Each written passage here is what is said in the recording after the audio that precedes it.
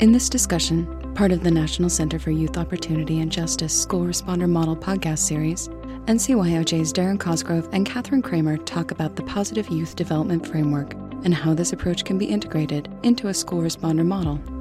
Moderated by Dr. Brando, this is part one of a two-part conversation that explores strategies for enhancing opportunities for youth and for building collaborative relationships among youth and adults. Hi, this is Crystal Brando with the National Center for Youth Opportunity and Justice. Thank you so much for joining us on this podcast. Today we're talking about positive youth development with Darren Cosgrove and Catherine Kramer. Both Darren and Catherine are also with the National Center for Youth Opportunity and Justice and affiliated with the University at Albany School of Social Welfare. Darren's also affiliated with the Miami, Ohio University, and Catherine works on the National Institute of Justice Comprehensive School Safety Study, which we'll be talking about today in the context of the school responder model. Darren, Catherine, thanks so much for being on this podcast. Thanks for having us. Thank you so much. So, like I said, this discussion is going to center around positive youth development, and we are going to talk about this in the context of the school responder model. So before diving into some of the meat of the conversation, it makes sense to back up and talk about what is positive youth development. It may sound a little bit obvious, but what makes it special? Yeah, I think when people hear the term positive youth development for the first time, they think like, well, what can this be? That seems like a fairly obvious statement to make. We want youth to develop positively. I think what makes it unique, though, is that a lot of us who are working in youth-serving professions or working in youth-serving organizations or agencies actually don't approach our work with young people that way. So Darren and I will talk about a few of the distinguishing features, but I'll kick us off with the first one. So positive youth development takes a strength-based rather than deficit-based view of young people. So it's really seeing young people as a collection rather than seeing young people as a collection of potential risk factors. The focus is really on looking at their abilities, skills, and interests that young person might have. So that means that positive youth development is really about promoting resiliency and competency. So whether that might be social, emotional, behavioral, cognitive, or others in a young person, it's about supporting that young person with discovering and cultivating their identity. The emphasis really on self-determination and self-efficacy. And I would also add that, secondly, unlike many of the other approaches to working with youth, positive youth development is really about working with all youth rather than targeting some youth that may be considered at risk. Positive youth development is really about what all youth need to develop. It's really a paradigm shift that we, among others, argue can have a really democratizing effect on how we think about working with young people of all backgrounds. At the same time, we really want to recognize that not all young people are equally supported in their development of competencies and their self-identity. If it is something that's not happening for a young person in their home life or in their community, and it's also not happening in the institutions that may be intended to serve them, that can be a real problem. And the intentional application of positive youth development by professionals working with young people can really make a significant difference. I think, in short, positive youth development, we would say, is a really intentional approach to working with young people that aims to draw upon individual and community strengths as means to enhance youth opportunities in really constructive ways that promote positive outcomes, that promote leadership development and strong relationships. And this is done through adherence not to just like one specific evidence-based curriculum or service model, but through creative and collaborative relationships between young people and then the adults that are working with them. Thank you so much. Pointing out those distinguishing features really makes this framework come to life a little bit right at the outset of this conversation. So thank you for that. So again, this is a podcast series focused on the school responder model. So from your experience and the expertise that you both have, what are some ways that you would say positive youth development shows up in the school responder model framework? What can this look like? Sure. So the school responder model is a framework that guides schools through the process of developing their own unique approaches to meeting the needs of youth who have behavioral health conditions. So the goal really is to connect young people with necessary services rather than to kind of respond with these punitive approaches, zero tolerance policies or involving law enforcement, both of which we know can result in young people entering the juvenile justice system. So the school responder model is really involved developing a formal kind of process and supportive structure that schools can use to respond to youth who might have a behavioral health issue. So that involves developing cross-system teams so that schools can come together with service providers as well as law enforcement to kind of work on these models and implement them together, as well as involving youth and their families in this process. So, though not specifically part of the school responder model, schools developing their model may want to consider incorporating PYD. So, given that PYD is more of this broad framework for how to understand young people and how to relate to them and work with them, it would make sense in some ways for the school responder model to be part of a broader effort if the school is looking to align its mission, to align kind of how it works with young people with the principles and practices of the PYD framework. So this could take really many different forms in a school setting. So though the emphasis is on building relationships with students, investing in their growth and development inside and outside the classroom, as well as letting youth have voice and choice and structuring their learning and developing are all key components of what PYD can look like in a school. So because kind of PYD emphasizes the need to harmonize practices and approaches across all the institutions and organizations that a young person interacts with, we argue that it's really a great kind of approach to take to a school responder model that's really about bringing together partnerships with community-based organizations and with law enforcement. So we think that PYD can really serve as this overarching framework through which a school can implement their school responder model. Wonderful. And I mentioned earlier that Catherine works on the NIJ Comprehensive School Safety Initiative, or the School Safety Study. And so she's familiar not only with the school responder model, as we just heard, and also has this expertise in PYD. So it's great to have you here talking about this. And Catherine, you've been working on the school responder model work for how many years now? A while. I started on the project in 2017. So right when the project was getting going. Wonderful. So that just adds to this conversation, and will continue to, and how PYD, although not an inherent core component of this model, is a perfect element and framework to fold into the schools that are doing this work. So thank you for that.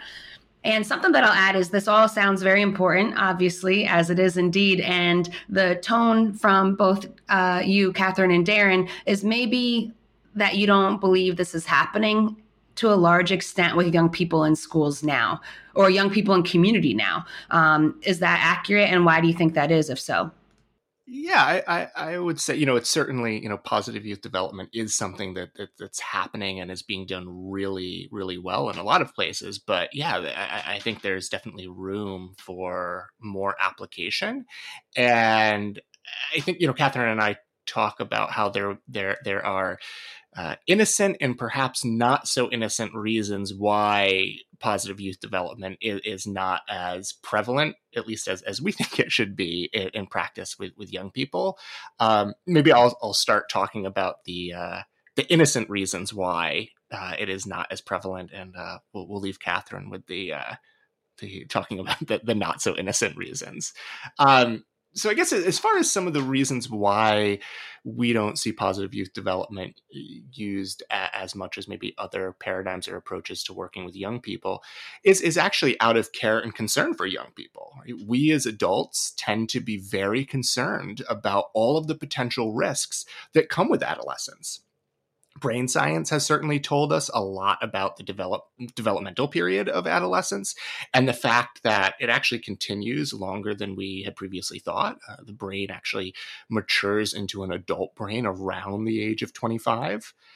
We know that young people are predisposed, given the structure of their brains, to be taking more risks, and that the ability to fully process things like long-term consequences of actions may not be fully developed. And it's not surprising that as a response to that, many adults take a very cautious approach to working with young people. However, it is definitely possible to view things another way. the risk taking of youth in some ways is a gift. It allows young people to explore the world in ways that are absolutely appropriate and developmentally necessary. The question really becomes about not trying to avoid risks, but supporting young people in the process of taking healthy risks, because that's exactly how they're going to learn about themselves and how they're going to learn about the world around them. So providing opportunities both inside and outside of the classroom to take on self-directed, independent projects or skill acquisition can allow for such risk-taking. That could mean trying out for a school play or entering an art exhibit, playing a new sport or instrument. There's lots of ways that we can encourage this very natural process of risk taking and really start to think about risk as, this developmental piece of adolescence that doesn't necessarily need to be avoided altogether. We just need to be able to support young people in taking, healthy, appropriate, and developmentally, meaningful risks. Catherine, do you want to talk about maybe some of the, we recognize that a lot of the absence of positive youth development is fears around risk and wanting to keep young people safe. We kind of have framed that as the innocent reasons why. Do you want to talk about maybe some of the reasons that might not be so innocent? Sure. So Darren leaves me with the not so innocent reasons. Thank you, Darren. So yeah, I think Darren, as Darren pointed out, while care and concern on the part of adults for young people is certainly warranted and common for all of the different reasons that Darren spoke about, it's also pretty common for adults to have a fairly pathologizing view of youth. So many times adults were not even aware of kind of the negative ways in which we view youth and understand youth.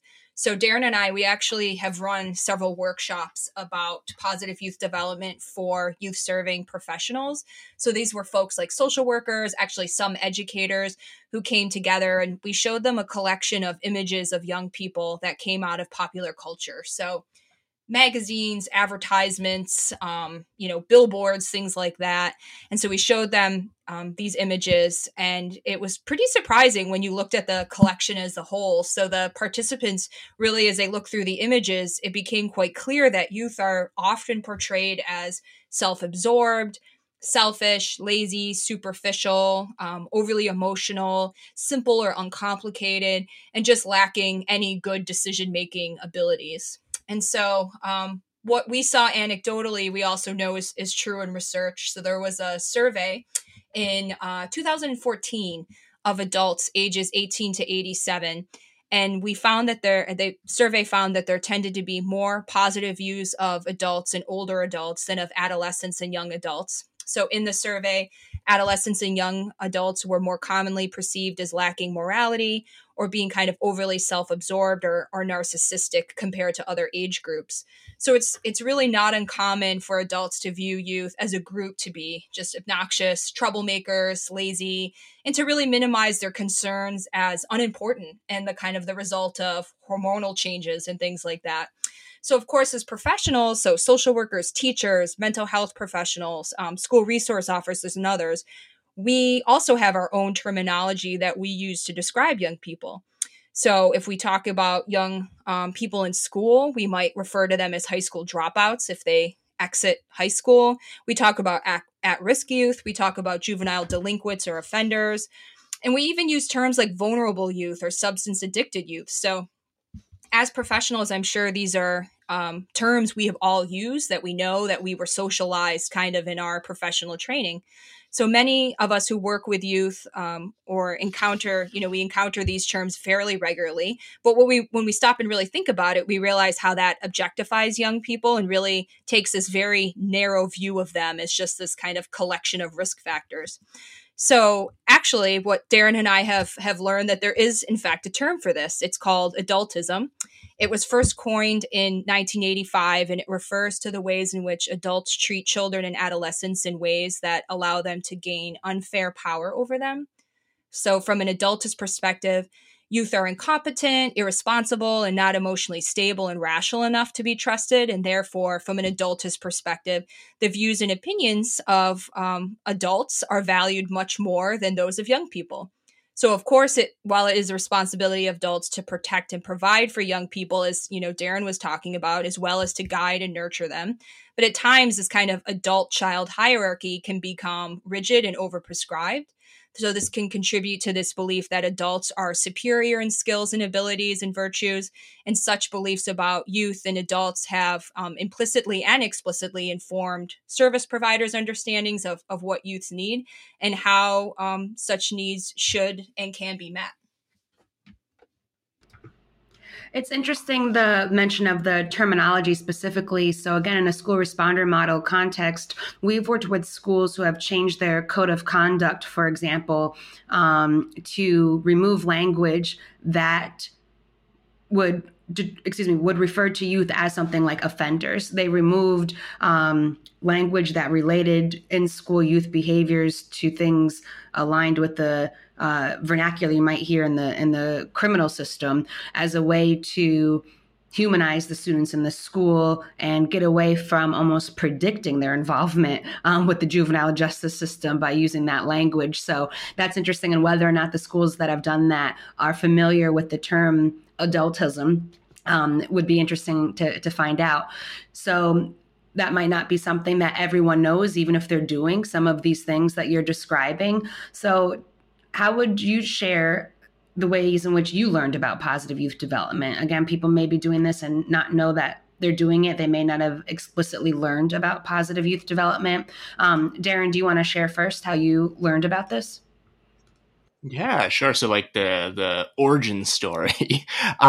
So I experienced positive youth development before I even understood what it was. So as a teenager, I was really lucky to have some opportunities that certainly have continued to inform and guide my life, today as an adult and in my working career.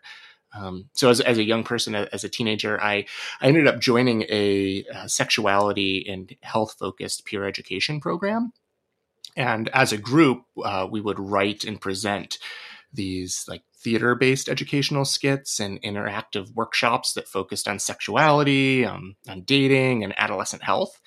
And we would create these presentations and then offer them out in the community. We would do health outreach to other young folks, to parents, to adults, and to those who are working in, service providers working in similar fields. And to prepare the presentations, our group would meet once a week. It was facilitated by an adult advisor and by a junior advisor who was closer in our age, who was more closely positioned as a peer. And during the meetings, we'd learn about different sexuality or health-related topics. We'd discuss our own related experiences. So if we were talking about like dating violence, we might be discussing, what we're seeing within our school or among our peers. So we really had the chance to bring our lived experience and perspective into the group. And then from drawing on either our own lived experience or those, of our peers, we would create these skits and these workshops. But then also during the meeting, so that was sort of like the product that we were doing, which I think ties really into this positive youth development framework. But also during the meetings themselves, we had this chance to form really close relationships with one another. There was definitely like a sense of belonging, of rapport, and of trust among the peers in the group, as well as among the adult service providers who are working with us. And we would, use that relationship, that closeness to really have this mission-driven projects that would be working on, whether, again, that's related to doing, a skit or an outreach initiative in the community or doing a needs assessment.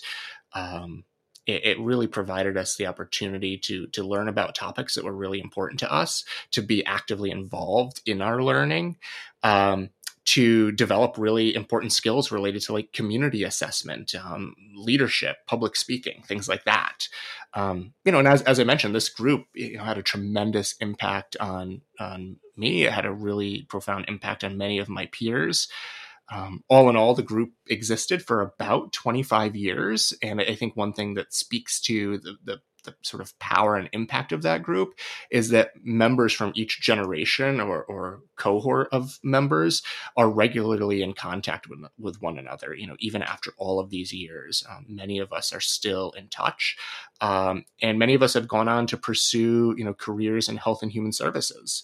For me, looking back on my time as a group member, and then I also had the opportunity to be an advisor of the group when I aged out, I realized that the group really provided me and others like me the opportunity to grow and to explore who we were within an environment that really prioritized our personal perspectives, valued our experiences. The way the group was facilitated was really democratic. The advisors always sought to have decisions about the group or about what our priorities, goals, or initiatives might be. All of those decisions were made collectively by the advisors and by the group members. And as a result, we the members came to really understand our ideas as young people, understand our ideas as really valuable contributions. We recognized that we were capable of leadership and community change. And for me, that's, had a really tremendous psychological and emotional impact that has continued to shape and influence my sense of self, certainly as I was navigating adolescence, but even now, as I'm well into my career and adulthood, I still draw upon those experiences and skills. Yeah, I would say that my experiences are very similar to Darren in a lot of ways, that I learned about PYD by actually experiencing it myself as a young person. So when I was in high school, I was active in a service learning program that actually provided multiple programs for youth to work out in the community. So in fact, many of these programs were co-led and organized by the youth themselves. I came in as a freshman, and by the time I was a junior in high school, I was the leader of two of the programs. One organized a group of young people who were then paired with older adults who were out in the community. So we would make phone calls, and I started off as a caller myself. I called a woman every day after school. Her name was Marguerite. I would tell her about my day, the things I did in school, what I was looking forward to. She would tell me about her day and share about kind of her life in general. And so the program was really designed to forge these relationships across generations while also providing older adults with an important touch point. And that impact actually could be very real, as we were set up for a process that if we could not get in touch with our older adult partner, that we had a way of kind of contacting to do a wellness check and make sure that that person was in fact okay. So it really did serve this very important kind of function in the lives of the older adults who participated. And so I participated in that. I also was involved in a group of young people who would go to do weekly visits to a home for adults with developmental disabilities. And we'd be there for an hour every week. We would do crafts, activities of any kind, really. We would dance to music. And the whole program was really a testament to how young people can really rise to the challenge when they're given responsibility. And so the program had a number of really positive impacts on me, and as well as the broader community. But the investments made in me as a young person, as Darren said, I think I still feel the implications of that today. It made me feel important. It made me feel like I mattered. I had something valuable to contribute to someone else. The connections that I had, there were two adult leaders who ran the program, and the connection that I had with those two adult leaders was hands down, without a doubt, the most important adult relationships that I had in high school when I was a teenager. And I think a lot of people can relate to this, but, in high school, as we're, kind of going through adolescence, we have a tremendous amount of self-doubt, being very uncertain about ourselves. And I will say that those two leaders of that program, they really lent their belief in me in a time when I really needed it.